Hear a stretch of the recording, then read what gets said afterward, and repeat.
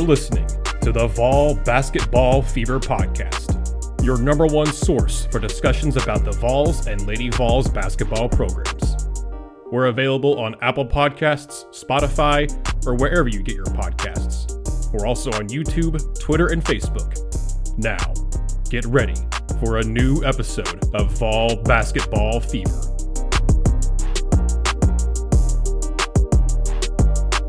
Hello, everyone, and welcome in to another episode of the Vol Basketball Fever Podcast.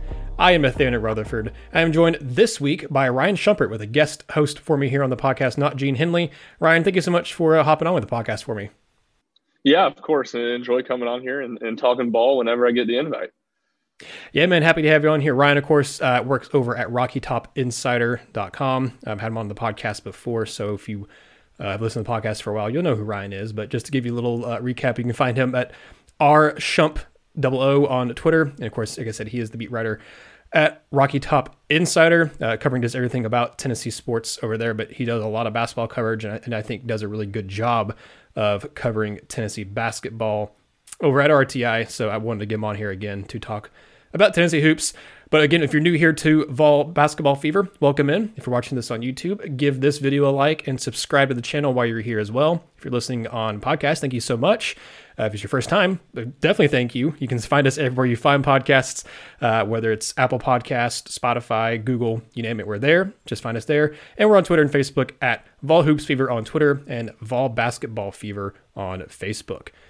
Well, Ryan, the first kind of news here before we get into even any games and stuff we obviously have to talk about is the unfortunate injury to Olivier Nkamhoua. He hurt his ankle, against South Carolina over the weekend, and it didn't look good, like in terms of, the injury itself. I mean, didn't really look like he twisted anything, didn't look bad, but his reaction didn't look great. Him sitting on the bench didn't look great.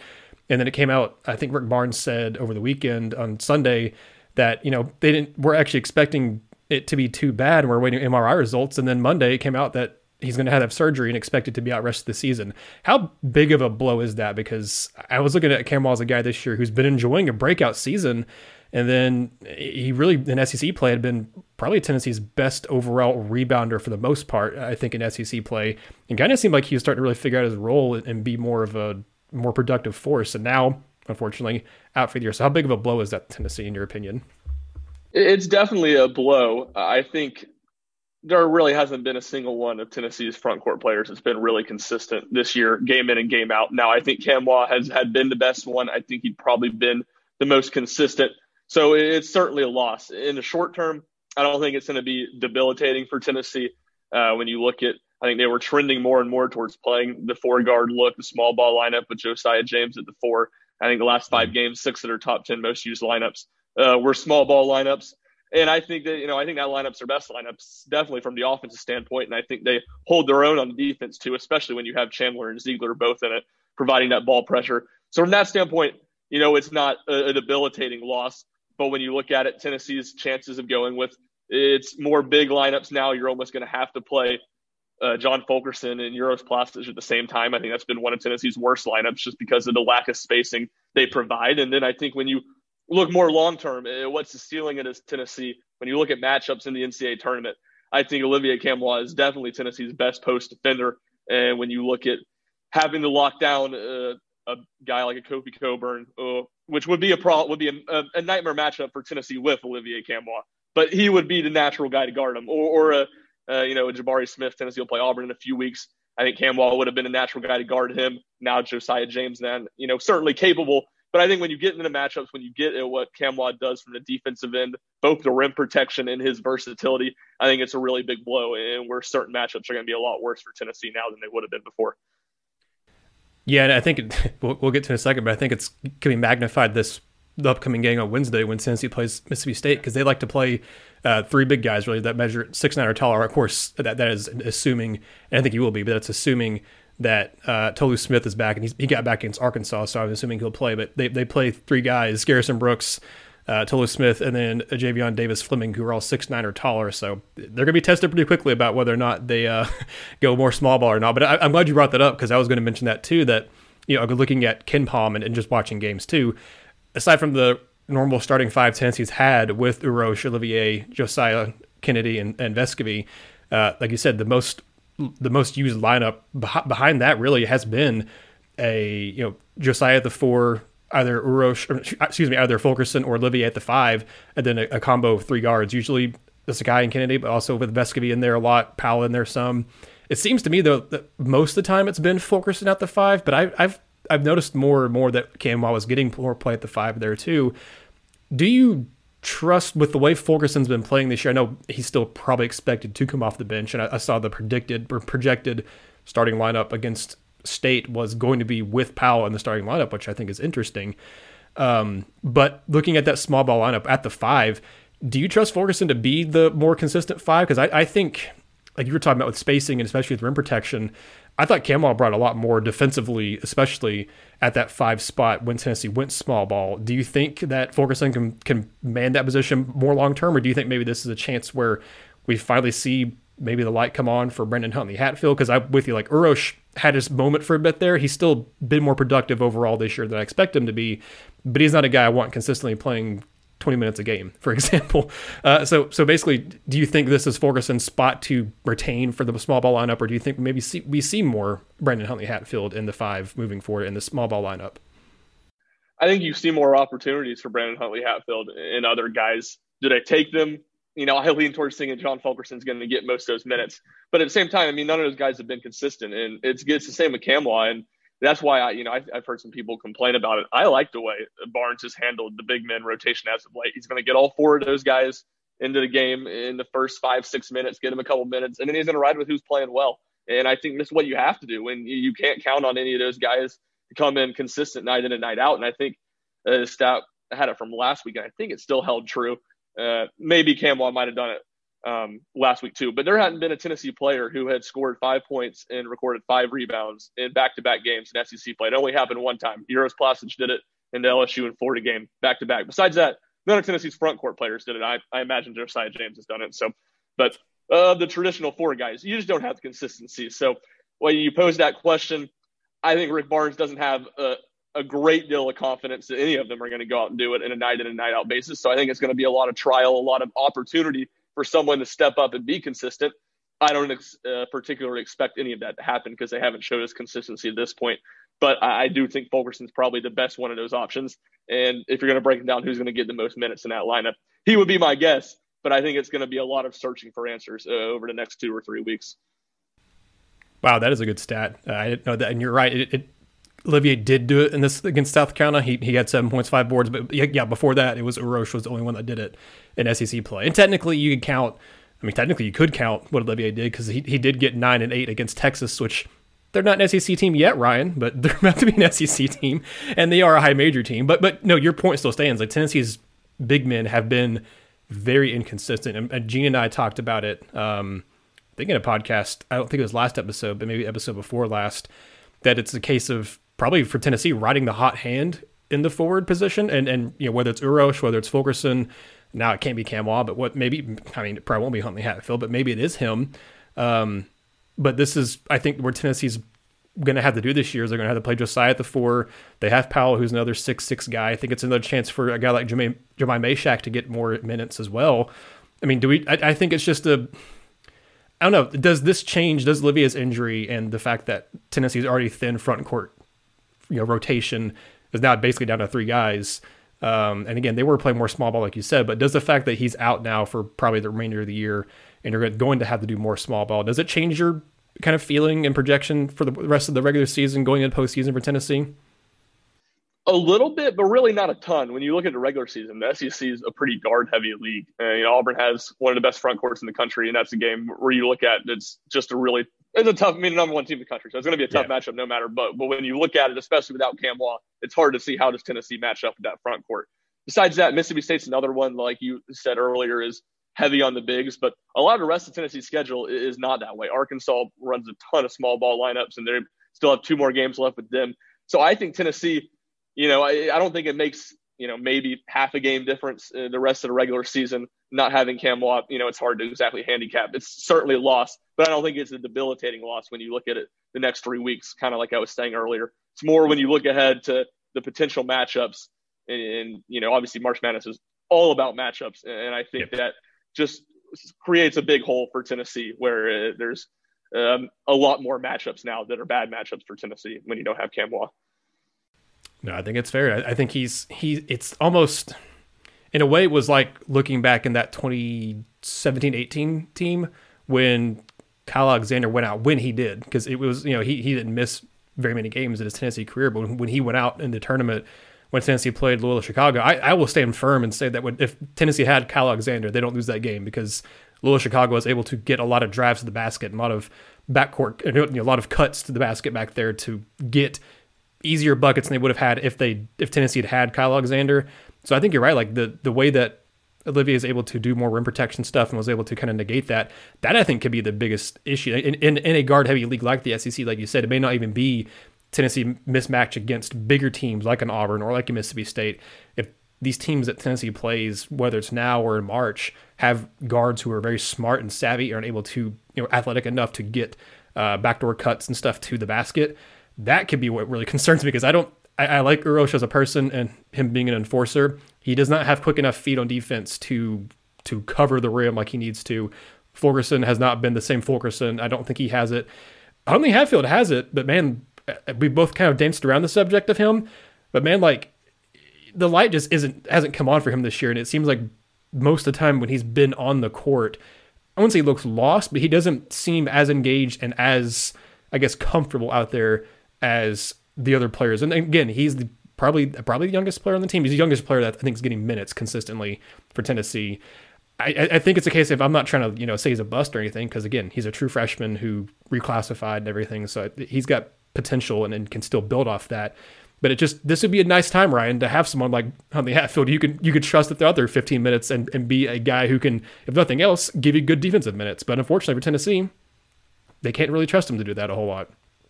You're right, and I think what you're talking about, the defensive minutes, that's what Tennessee needs. And that doesn't match up with Huntley Hatfield's strength. His strength is right now as an offensive player, and he's certainly not as developed as he's going to be here in a few years, but he's a talented offensive player. They need that rim protection, they need that rebounding, and they need consistency in both those things. And like you said, Huntley Hatfield just doesn't seem like he's comfortable, confident in what he's supposed to be doing on the defensive end 100% of the time. I mean, it feels like I said, he's getting that early playing time every game. Last couple of games, it seems like it's a defensive breakdown there for him in the first 2 or 3 minutes. He's out, maybe gets back in one more time for a short stint. But he doesn't seem like he's knocking down the door of really building on some stronger performances. And he's not in the spot where it's like, okay, well, it's Brandon Huntley Hatfield's time. It's very open-ended. I mean, Rick Barnes mentioned Jonas Adu, who hasn't played in any meaningful minutes this year. I'd be surprised to see him have a big role. But I think, again, why I think that you're going to see more and more forward guard looks is that I think Jemai Mashak is probably the most consistent of the guys that's going to have to step up. And if he's going to do that, that's going to be a forward guard lineup. I'll be curious to see if they do feel like that's the best option. How much do you see him and Josiah James play on the court at the same time? Because I think those two guys are very similar players in what they can do. Josiah is definitely more developed on the offensive end right now. But Josiah James is going to play the most minutes of anyone on this Tennessee team. He's going to be playing 35 minutes a night, and I think Mashak's going to play more than just when Josiah is not in, if he takes advantage of this opportunity, which I think he's the most likely guy to do. So it'll be interesting to see Tennessee running some of those lineups with both those guys on the court, what that looks like, and kind of the defensive potential of those lineups, because both those guys are really versatile and strong defenders. Yeah, James is already playing a good amount of minutes. Like you said, the fact that now Tennessee's going to go more small ball more often, I would imagine, I think his minutes are going to bump up, because I think him, Chandler, and Vescovy are going to be the guys that have the most minutes. They're going to be in their 30-plus minutes a game moving forward. I don't expect to see – those are the only three guys I would trust really to be like, we can talk about starting lineups all we want, but those are the three that are almost always on the court and closing time, which is the more important time. It's going to be interesting to see who else is out there, because I imagine Zeigler will probably be one of the guys. But and then again, I would imagine Fulkerson out there, but maybe in certain cases you have Urosh. I don't know. It'll be interesting, I think, Ryan, to kind of see how this injury kind of forces maybe Rick Barnes' hand or whatever to tinker with lineups and go, especially when you're playing a team like Auburn who has Jabari Smith and Walker Kessler, or like you said, when you get to March when Tennessee plays some team in the NCAA tournament, if they have two really good 6'9" or better guys out there, what does Tennessee do? But you brought up Josiah, and I'm glad you did, because I was going to transition to him anyway. He's been on fire lately. I put out the stat from the Vol Hoops Twitter account, and I'll mention it also probably my Mississippi State breakdown. But over his last, him and Zakai Zeigler both, but just focusing on Josiah, over his last 8 games, and that's even including the game where he played 4 minutes against Vanderbilt, his offense and his defense both. I mean, his defense has always been there, but his offense, especially as of late, has really taken a turn. He's making like 40-something% of his threes in that stretch. He's averaging double figures in that stretch. It seems like something has come on for him. Is it just a matter of the fact that he has gotten over injuries he's had? Because he seems like he's been injured every year he's been here, and he obviously had an injury this season. Is it a case of he's finally just healthy, or has he said anything to you guys when you've talked to him with the media, or has Rick Barnes said anything that's kind of maybe clicked with him that wasn't there before? No, nothing that they say that, this made it click. I tend to think that it's not just the injuries. I mean, to a degree, I'm sure that wasn't helping, but I don't think it was as simple as his issues where he was injured. And I think naturally he was just going to start making more shots from the perimeter, more 3-pointers. It was, just the law of averages that he was going to start shooting better. Now, did I know he's going to start shooting 40%?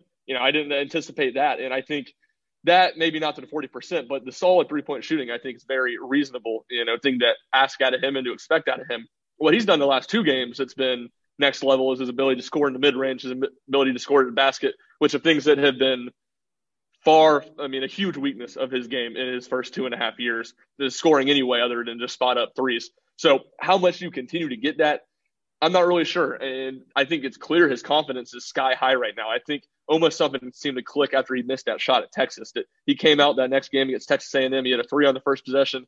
He scored, I think, 6 points in the first 3 minutes, and he was just more confident, more engaged on the offensive end. Now, does he keep making, those challenging mid-range jump shots as consistent as he has, even if he keeps shooting them with confidence? I'm not sure that's the case. I'm not sure that's a fair thing for Tennessee to ask out of him, but I think it's a completely fair thing for Tennessee to ask out of him to shoot over 35% from 3, to hit 2 3-pointers a game, and to continue to be a threat on the offensive end that the other team has to guard and really has to respect. And I think it's realistic to ask that out of him, and I think it's realistic to think he's going to keep on doing it. Yeah, Gene and I, as listeners can attest, are big Josiah-Jordan James fans / apologists. So it's been a little bit of vindication for me to see him finally like really playing more into his role and playing really well over the last couple weeks, or actually I guess 3-4 weeks at this point. But no, it's been nice to see from him, because his defense has always been there. First day he set foot on campus, he's been one of Tennessee's best defenders consistently. So it's nice to see his offense. It's been there in spurts. And again, his injuries have kind of held him back from that. But you're right. I think there's just a different mentality from him. He's not just settling for threes either. He's still taking threes. And he's taking good shots from 3 for the most part too. But like you said, he's doing more attacking and doing more, not just settling. I think that was the biggest issue from the first 11 games or so this season, was it's 75% or more of his shot selection were coming from the 3-point line, and he wasn't being aggressive enough. He still could be a little more aggressive.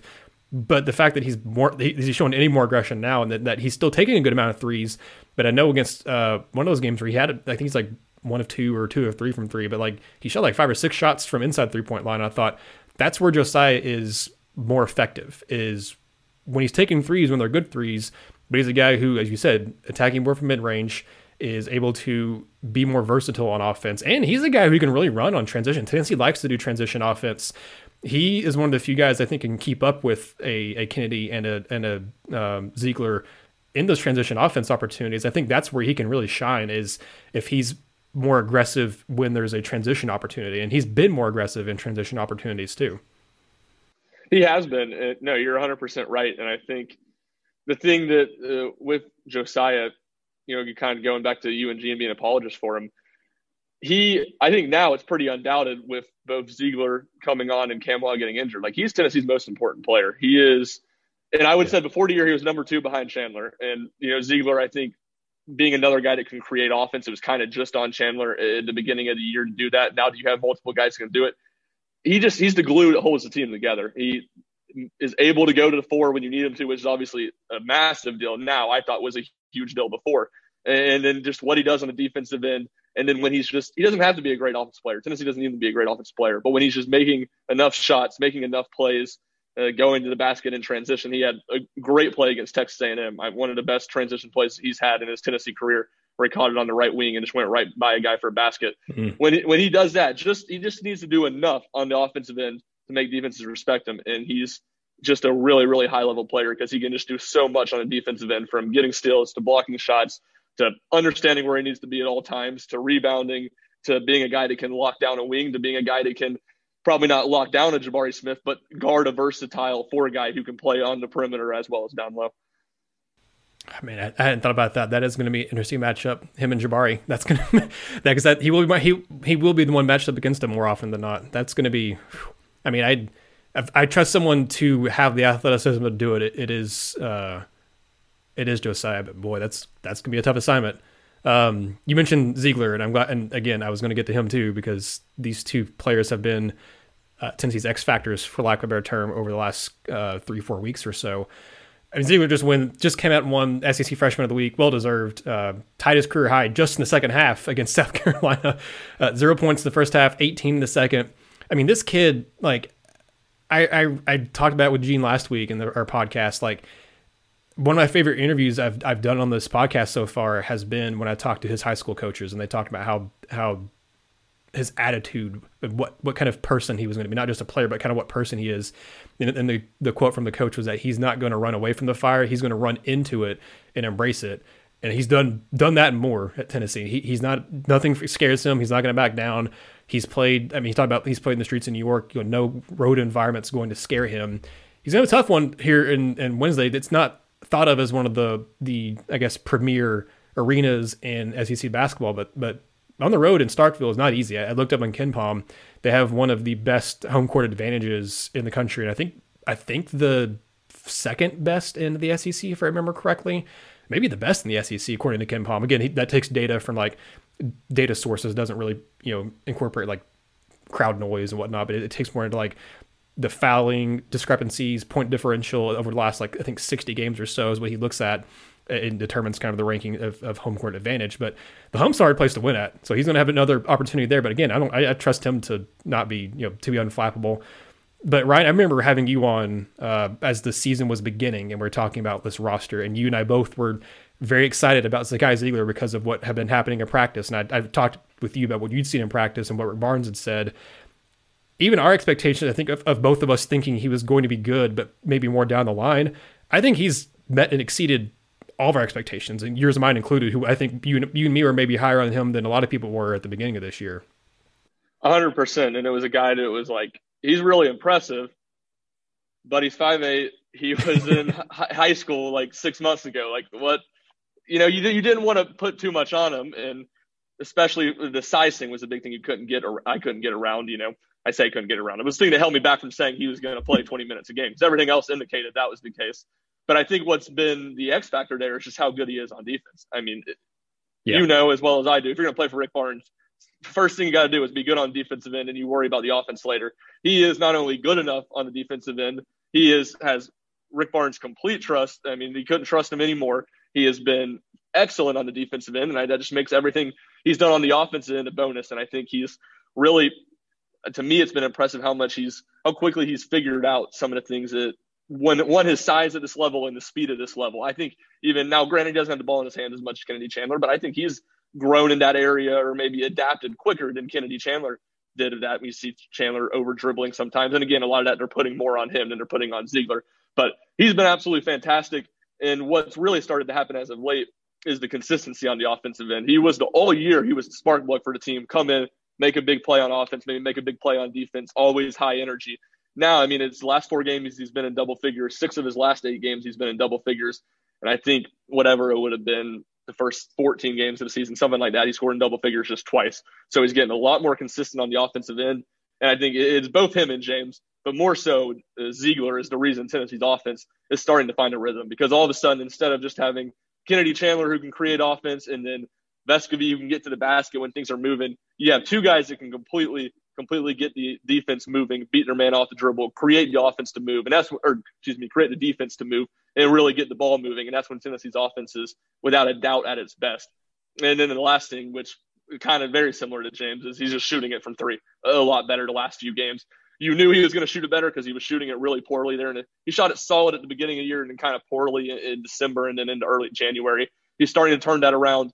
And I think he was 4 of 4 in the second half from threes in that South Carolina game. Obviously, he's not going to do that. But another guy that is a capable shooter to go out there and shoot, I think, 35%. Rick Barnes, from the beginning of the year, has said that he was, one of their best shooters in practice. So I think as he continues to make defenses respect him from out there, it's going to create more and more driving opportunities, more and more opportunities for him to facilitate offense. And it's an incredible find that Rick Barnes and his staff had. It's made this team just dramatically better. And when you look at the future of Tennessee's basketball program, I mean, it is dramatically more stable and dramatically brighter because you're going to have him at least 2 more years in the orange and white. Yeah, that's the thing too, is like, you're not just excited for what he's doing this year. You know that he's not a one and done guy. He's probably not a 2 and done guy. There's a good chance he's here all 4 years, like Josiah-Jordan James. I don't expect him to leave for their professional ranks after this year. I more than likely expect him to come back next year. So it's a guy that you think will be here 3, if not 4 years. And like you said, that harkens back to like the Admiral Schofields and the Jordan Bowden, Lamonte Turner guys that were here for 4 years, and Kyle Alexander that fans got to grow, that got to watch them grow and love them year after year after year. And I think that Zeigler is going to end up. I think Ben McKee and Jason Swain have talked about this on the Swain event. Zeigler could end up being the fan favorite of the Rick Barnes era. He could, and I think for some people, he already has overtaken guys like Admiral and Grant, possibly. We'll have to wait and see maybe what he does in postseason play. But I mean, a lot of people, myself included, have already just really taken a huge liking to Zeigler and his attitude and his play. But he by the time he's done at Tennessee, could be the most well-liked Rick Barnes player, maybe one of the most well-liked players in Tennessee, period. We'll kind of wrap up the discussion about him. But I mean, Zeigler just has it's his personality that makes. It's his personality that if he's on your team, you love him. If he's on an opposing team, you hate him. He doesn't jaw off as much as like a Marshall Henderson or even the what's his face, KD Johnson for Auburn. He doesn't really jaw off a whole lot, but he has antics that make you go, if you're an opposing team, go, oh my God, this guy, he's not like Urosh where also he jaws off obviously a lot more too, but the guy is plenty passionate, and those videos of him tickling the Florida guard's arm and nose and stuff just crack me up every time I see him. Yeah, no, you're right. And 100%. I think he has, obviously, Mike Wilson had a great story on him in New Central last week. Great backstory, incredible testament to his perseverance to get in a spot like Tennessee. And he plays like, he plays like that. Like, his hair's on fire. He's one of the hardest workers on the team. Everything that makes a fan like a player besides their skill set, I mean, he has it. And then I think what's so exciting, he's a good player right now, and there are obvious areas that he can get a lot better. Like, It's not like he's, a good player and you're like, man, he's got to everything figured out. Like, there's tons of areas you look at his game, and I think finishing at the basket, driving in with his left hand, obviously being 5'8", you're going to have to get it. Finishing at the basket is a completely new thing in the SEC than no matter what AAU level or high school level you're playing at. So I think there's just so much room for him to improve and continue to grow and get, going forward, he's going to be Tennessee's point guard, where right now he's playing a good bit off the ball too. So the sky's the limit for him. And, everything you look for that makes a basketball player likable to root for on the court, off the court, he has it. You bring up something that maybe got me to think of, we're talking about 3-point shooting and stuff too. And that's been something that when Tennessee's been really good at this year, they've often won. And obviously a lot of times it's been at home. But when they've been good shooting the 3-ball this year is when they've been the best. And I got to thinking they've been, for the most part, they've been not shooting as many threes lately as they had been earlier in the year. You look at A&M and Carolina, they attempted 26 and 27 threes in those games. Against Texas, it was 18. Against Florida, it was 24. LSU was 28. Against Vandy, it was just 23. Kentucky was 23. The first game against Carolina was 21. So in SEC play, they've not taken quite as many threes as they were, especially in non-conference play. But I gotta imagine, Ryan, now with Nkamhoua out, of course, even Nkamhoua would take a 3 or 1 or 2 a game usually. But I gotta imagine though that with Nkamhoua out, and again, he wasn't a huge offensive force by any means in the post, but with him out still, I wonder if we'll see another little uptick in 3-point attempts for Tennessee. They've been falling for Tennessee lately, but I'm not expecting Tennessee to keep making 40+% of their threes like they have against A&M and Carolina, especially when, Mississippi State, I was interested to see when I looked at this on KenPom. This will actually be the lowest rated defensive efficiency team Tennessee's played since they've gotten into SEC play, and really since they've gotten into their high major teams. Because you look at, they played Arizona, then immediately hopped into SEC play. This is the first time they've played a team that's ranked outside of the top, really, I guess, top 70 of defensive efficiency since they played USC Upstate on December 14th. So it won't be like a break per se defensively, but Mississippi State will be the quote unquote worst defense Tennessee's faced in like 2 months at this point. But still, like with that notwithstanding, Tennessee's faced a lot of tough defenses. They still have several pretty good defenses and a couple of elite ones left on the schedule. If Tennessee's shots aren't falling from three, again, Nkamhoua wasn't like a dynamic offensive threat this year, but he was good enough. He was averaging, he could score 8, 9, 10 points a game. Does Fulkerson, has he figured enough out? I'm just, I'm kind of just spitballing things here because it just makes me think, like, does Tennessee go back to shooting 28 to 30 or more threes in a game now that Nkamhoua is out, and how does that affect the offense? Because again, I'm not expecting them to keep making upper 30s to 40% of the threes like they have been in the last few games. You're right, and I think Tennessee had kind of been going back to that naturally just from playing more of the four-guard lineup, which I think from just naturally playing that, I think you're going to see them shoot more threes, at least stay in that north 20 range, which it seems like they've kind of settled in the last few games. And where I think one of the underrated things about this offense, and I think another area Nkamhoua is a really big blow, is Tennessee's been a very good offensive rebounding team. This has been the best rebounding team in the Rick Barnes era. And offensively, they've been really strong. They've been fantastic on the threes, and that makes shooting threes more viable when you can get as many offensive rebounds as Tennessee has. Yeah, I have it right here now on KenPom offensive rebound percentage. Tennessee's 36 in the country, and Tennessee hasn't been top 100 in really any rebounding most of the time Rick Barnes has been here. So I think that's a big loss. I think Tennessee's offense is going to look similar to what it did before because you didn't have a ton of possessions that it was, all right, we're going to go run it through Olivier. But I think when you get into scoring droughts, I think that was an option Tennessee went to some and was a solid option to get a look, within 15 feet of the basket. He's got that turnaround kind of similar to the one that East Pons shot that he was comfortable with. And I think it's just kind of an option that's taken away from you. I'm not sure that it's going to lead to any radical change in how Tennessee runs its offense, but it's just kind of another thing you lose. Well, kind of looking more bigger picture here, we've kind of touched on it a little bit, talking about, postseason and stuff, and we haven't really talked about seeding and everything, but right now I think a lot of the projections I've seen for Tennessee has had them, because of their really strong, especially their strong strength of the schedule, both non-conference and in-conference, and the fact they haven't had any bad losses. All 6 of their losses have been against quad 1 opponents, which for those of you who may not know, a quad 1 opponent is a team that is ranked 1 through 30 in the net if you play them at home, 1 through 50 if it's a neutral site, and 1 through 75 in the net if it is on the road. So those are all your quad 1 games for those types of games. All of Tennessee's losses have come against quad 1 opponents, and their quote unquote worst loss is to Alabama, who is very inconsistent, but they're still a pretty good team overall. But looking at the seeding, it's been more often than not lately, I've seen Tennessee more as like a 4 seed, which I think is a lot better than a 5 seed, but it's still not a seed I feel great about Tennessee being in, because there's still plenty of 13 seeds that can cause havoc. And we're talking, Gene and I were talking, he covers, UTC, and Chattanooga is a team that could very easily be a 13 seed in the tournament. And that's a team, if I'm Tennessee, would not want to play. If I'm anybody, a high major team, I would not want to play Chattanooga in my first round matchup in the NCAA tournament. But Ryan, I guess aside from obviously winning out, but whatever, what would you think that Tennessee has to do to get to a 3 seed? Because I'm looking at, aside from the obvious of win all your games, win the SEC tournament, whatever. If Tennessee goes and finishes, let's say, 22 and 8, I guess would be the regular season record. Yeah, because they had to cancel the Memphis game. So just 30 games. 22 and 8 in regular season, and they make it to the semifinals of the SEC tournament. Is that good enough for a 3 seed, or is that 4 seed territory? What do you think they have to do kind of at minimum to maybe play their way into a 3 seed and get a better seed? Because I don't see Tennessee getting a 3 seed. They'd have to really, like, I think they've turned a little bit of a corner, but it's also look at who they've played the past couple weeks, really.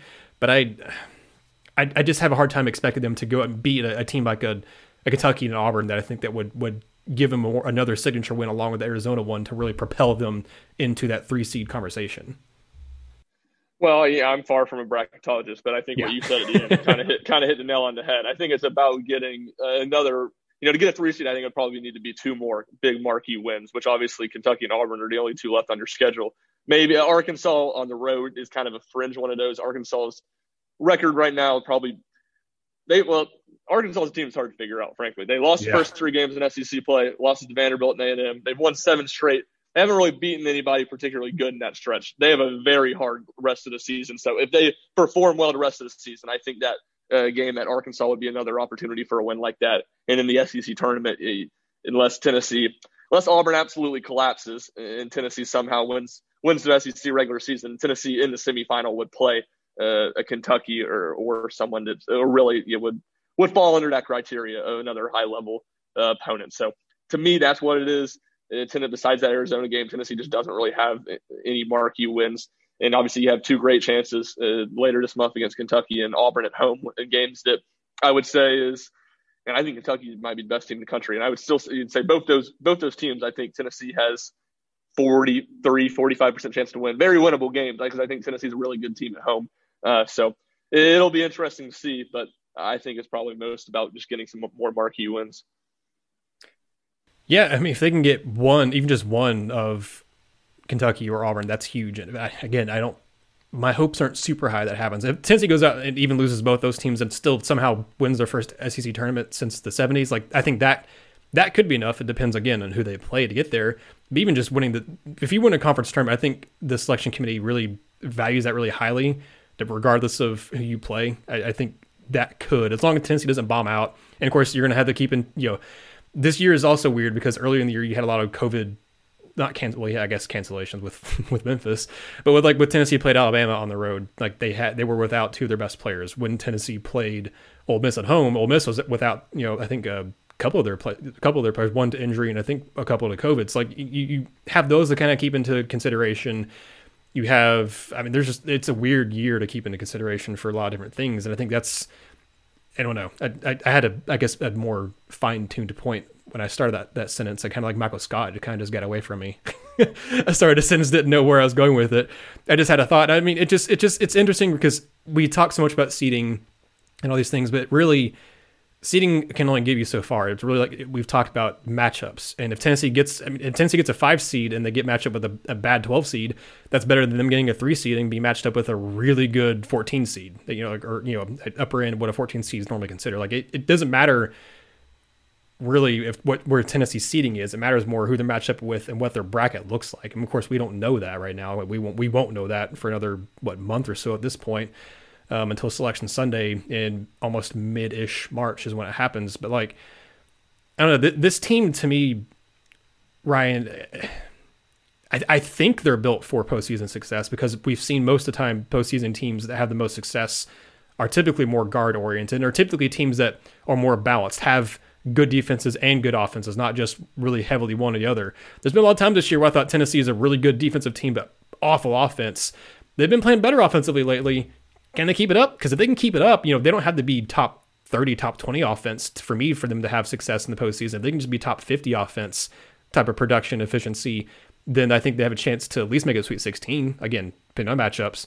But I think this team, I think they're built for postseason success. I don't know, but I think from looking at the roster makeup and kind of guys who've come on here lately especially, I think this is a team that I'm not expecting to make a Final Four run, but I think they can win and get to the second weekend, again, depending on what their bracket looks like when they get there. I agree, and I agree that it's also a team that's kind of built for postseason play with the guards. I think some of it's hard to say to what degree, just because you have I think Tennessee's 3 best players, or 3 best offense players, or at least are those 3 guards. And Vescovi's, very consistent. He's had 1 Texas game, about his 1 bad game the whole season. But Zeigler and Chandler, you don't necessarily have that consistency, and both being freshmen, it's hard to know how those 2 guys are going to be playing in 5 weeks. Because look at where Zakai Zeigler was in 5 weeks. Look at where, Kennedy Chandler's had a very up and down year where he's had good stretches and bad stretches. So some of it's kind of hard to project, but certainly I think Tennessee has that type of team where, 1, you have good enough 3-point shooters where if things get hot, 2, you have good guards that can really, go get a basket late in the game or at least get the defense moving late in the game. And then I know Tennessee has a very good defensive team. So obviously the offense is the big question because the offense is liable to, in the round of 64, to just not show up and be really bad and Tennessee get bounced. But the way Tennessee's headed with that defense, I think winning 2 games looks a lot more realistic than it did a few weeks ago. Well, Ryan, I know it's kind of the slow season right now for recruiting. I haven't paid as much attention to recruiting, now as I was, per se, like over the summer and in the fall. I don't know. You covered UT basketball pretty extensively. I don't know. Are there any recruiting notes, anything that we need to keep in? Obviously, we don't know about transfers and stuff. I imagine Tennessee will be pretty active in the transfer portal this offseason. I'm not saying they'll add like 3 or 4, but I think they'll add more than just one. If I had to guess, especially I think they'll look, if I were them, I would look for a transfer big man for sure, not just a freshman big man. But are there any kind of recruiting notes or anything that we need to cover here before I let you go? Not a ton really on the 2022 class. I know the 2023 class has been a couple big names that they've working to get on campus, I think, in the next few months. Isaiah Evans is one. I think he's actually even a 24. But a couple younger guys. And I think when you kind of look at it, Tennessee's roster, you're going to lose John Fulkerson. You're going to lose Victor Bailey. And you're probably going to lose Kennedy Chandler. So you're losing 3 guys. You got one of them coming in. If I understand the rule right, those COVID scholarships are starting to work against you. So I don't even think they necessarily gain a scholarship from Bailey leaving. So Tennessee's not going to need to bring in a whole lot of guys. Now, obviously, a roster turnover, you have no idea. Well, player Brandon Huntley-Hatfield's a guy that, hasn't had a great season. Not that means he's going to transfer, but I think, it wouldn't be shocking if he transferred. And Santiago Vespi, it wouldn't surprise me if he decided to go start his professional basketball career in Europe. So there's a lot of stuff that's open, but I think it's going to be more heavy on the transfer portal. Maybe look for Tennessee to add an international prospect. We've seen them do that a lot kind of in the spring and summer when they're waiting to, when they still have another spot to fill. That's usually kind of where they turn if they don't get someone that they like in the transfer portal. So not a ton of stuff on 22. It starts more working towards the 23 and 24 class. And then the transfer portal is, as always, will be eyes glued on that once the season ends. Yeah, I think for this 22 class, we'll follow the same kind of pattern that the 21 class did, where you had I think this time last year, I think you just had Kennedy and Meshack in the class. This year you just had B.J. Edwards, and then it wasn't until, I guess, late spring / the summer when Tennessee added everyone else. They added Powell, they added Adu, they added Huntley-Hatfield, they added Zeigler, and then this, and also, what's his name? Tamba as well. I think this year, again, yep.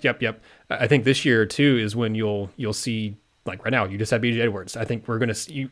They're keeping spots open and stuff because, like you said, there's a pretty decent chance you'll have a fairly decent amount of roster turnover. I don't expect maybe as much as you did last offseason, but again, you could have obviously Fulkerson moving on. It wouldn't surprise me to see Bailey move on. It wouldn't surprise me to see one of these other guys transfer either. So it's going to be interesting to see kind of what happens with the roster. And again, that's going to inform what they can do transfer-wise, what they can do bringing in international players, what they can do bringing in reclassified freshmen like they did last year too. So yeah, it'll be another busy offseason. I don't think as busy. Hopefully Barnes doesn't lose 2 assistant coaches this offseason either like he did last year. I think that was a big change. Obviously they went on to take head coaching jobs. So it wasn't like they just left, but still. Ryan, it's been a pleasure having you on here, buddy. I always love talking basketball with you. I think you have a good basketball mind and have done a really good job covering UT basketball. So again, I know I plugged at the beginning of the show, but let everybody know again here where they can find you. Any pieces you have out? I've obviously looked at your stuff on RTI. I know you've talked about both the Vols and Lady Vols moving in the AP polls, preparing for the Mississippi State game. So prepare, let everybody know where they can find your stuff and what you have currently and what's come down the wire at RTI. Yeah, you guys find me on Twitter at rshump00. RockyTopInsider.com or Rocky Top Insider on Twitter. We'll have all our stuff, RockyTopInsider.com. And yeah, I had a starting 5 on Monday, looking at a handful of things with this team, and then had an article kind of looking at Nkamhoua. How does Tennessee replace his minutes? How do they replace his production? So I have all that. Get you ready for a Wednesday night in Starkville. I'm planning on making the drive, first time in the hump. So we'll see how it goes. It was a game when the schedule came out, midweek game in Starkville. Was not one I thought I was going to go to, but the way my schedule worked out, it worked out really well for it, so I couldn't turn it down. And it'll be interesting to see if Tennessee can put 2 good road games together, because even in their road wins against Colorado, Vanderbilt, they didn't play great in the Vanderbilt game. Kennedy Chandler kind of took over that Colorado game. It'll be interesting to see if they can stack back-to-back good ones together, because I think that South Carolina game was about as well as they've played all year. Yeah, and this is obviously going to be a step up from Carolina and pretty much all respects. Carolina had better defense than State, but State has a better offense, and it's a much tougher road environment. You ready for that late night tip-off, man? 9 o'clock Eastern. Yeah, I mean, I told Rick Butler, who I work with, yesterday we were watching Tennessee practice, and he was like, "What's it, 8 tomorrow?" I was like, yeah. And if I was thinking 8 Central Time, I was like, "No, it's 9 o'clock for you." And thought he might pass out. But yeah, it's going to be a late night and then a quick turnaround to make it back to Knoxville for my 250 class on Thursday. Man, I hate the late tip-offs midweek. They're rough, man. I just think there should be a rule, unless you're on the West Coast, there shouldn't be a game tipping off later than 8 o'clock Eastern time, unless you're on the West Coast, which obviously that's different. But I think that should be a rule for SEC teams. Unless you're playing up on the Pac-12 for some reason, 8 o'clock is where you cut it off at. But I don't know, because then you have to push other games at 6, and I hate the 6 o'clock tip-offs. Just midweek's rough to do if you're not playing at 7 Eastern. No, you're right. Exactly, because you have to stack those two tip-offs. And it's like Tennessee played at 6:30 in that Florida game, which I'm still not really sure why. Maybe Australian Open, something was going on. But just the 6:30 tip, it made it where the Tennessee's crowd 10 minutes into the game was 10 times better than it was a tip-off. And that's with a 6:30 tip, let alone a 6 one. So it's kind of a no-win situation, and you're right. You just got to hope for as many 7 o'clock tips as possible because those are the best. We love us some 7 p.m. tips. Yeah, 7 p.m. tip-offs on Tuesday, Wednesdays are ideal, but everything else is kind of a weird mix. 6:30 is not 6 and 6:30 isn't bad if you're watching at home, but like you said, if you're going to the game, that's rough. And like you said, the opening tip crowd, it does not look great. When you get closer to halftime, you're like, okay, this is actually filled out pretty nicely. Because I was surprised because I saw some of the opening photos from that Florida game. I thought, ooh, that's not a good crowd. And then by the time I got to halftime, I was like, oh, that's actually really full. Never mind. There's like 18,000 people there. Never mind. That's actually not bad for a midweek especially. And I have to go on a quick tangent here. Now we're on this Florida game. They did my guy. I say my guy. I hadn't thought about him in years. My guy, Jordan Howell, so wrong. They did him so dirty. The point guard on those SEC championship team when Bruce was there with Chris Lawson and Jawan Smith. They brought him back and honored him not really honored him, but had him on the court and, get him a standing ovation. They did it at the under 12 timeout in the Florida game. There still were a ton of people not there. Tennessee had turned the ball over on 7 straight possessions. And what the crowd was great there was students who have no clue who Jordan Howell is. And he got the saddest ovation I've ever seen. He deserved so much better. Jordan Howell, I know you're a listener on the podcast here. I'm looking out for you. I know they did you dirty. And it was like, I was glad Lamonte came out in the second half and he got like a massive applause. And I was happy for Lamonte, but it just made it even worse. I'm sure Jordan Howell was still there. Lamonte got like 4 times the ovation he did. So they did my guy Jordan Howell dirty. Justice for Jordan Howell. They need to bring him back for a big game and bring him out in the second half, and the crowd's fired up. Yeah, bring him out for I was going to bring him out for the Kentucky game, but maybe, I don't know, maybe bring out for the Vanderbilt game when Tennessee's hopefully, I know it's pretty soon, but yeah, you're right. Maybe bring it out for a better game, a better tip-off time on a Saturday, like you said, second half when the crowd's more engaged too. But yeah, I like Jordan. That's sad. I didn't know that he was, I didn't even see that I didn't see it mentioned on Twitter that he was presented at that mark. That's how, like you said, it's kind of how little recognition that got. Poor Jordan Howell. I liked him. Yeah, you're right. Justice for Jordan Howell. Yeah. I don't think half the student, not even half, I don't even think 25% of students knew who he was. It was a tough scene, which that part's understandable. I mean, he played here 15 years ago, but just not a whole lot of good thinking through of the time to present him. Yeah, that's rough. Well, Ryan, man, it's been great having you on here. I really appreciate it. And again, all of you who are listening, wherever you're listening, at home, on a drive, at the gym, wherever you are, thank you so much. Again, if you're on YouTube, give this video a like and share it with your friends, share it with your Vol fans, or just college basketball fans in general. And subscribe to our channel while you're here. Subscribe to our podcast, which this is what this is, but you can find it, watch us talking, or just listen to the audio of it as well. Apple Podcast, Google, Spotify, you name it, and we're there. Signing off for my guest, Ryan from RTI, I am Nathaniel, and this has been another episode of the Vol Basketball Fever Podcast. Thank you for listening to the Vol Basketball Fever Podcast. Make sure you subscribe to the show so you never miss a new episode. Subscribe to our YouTube channel for more video content, and follow us on Twitter and Facebook as well. Thank you, Vol fans.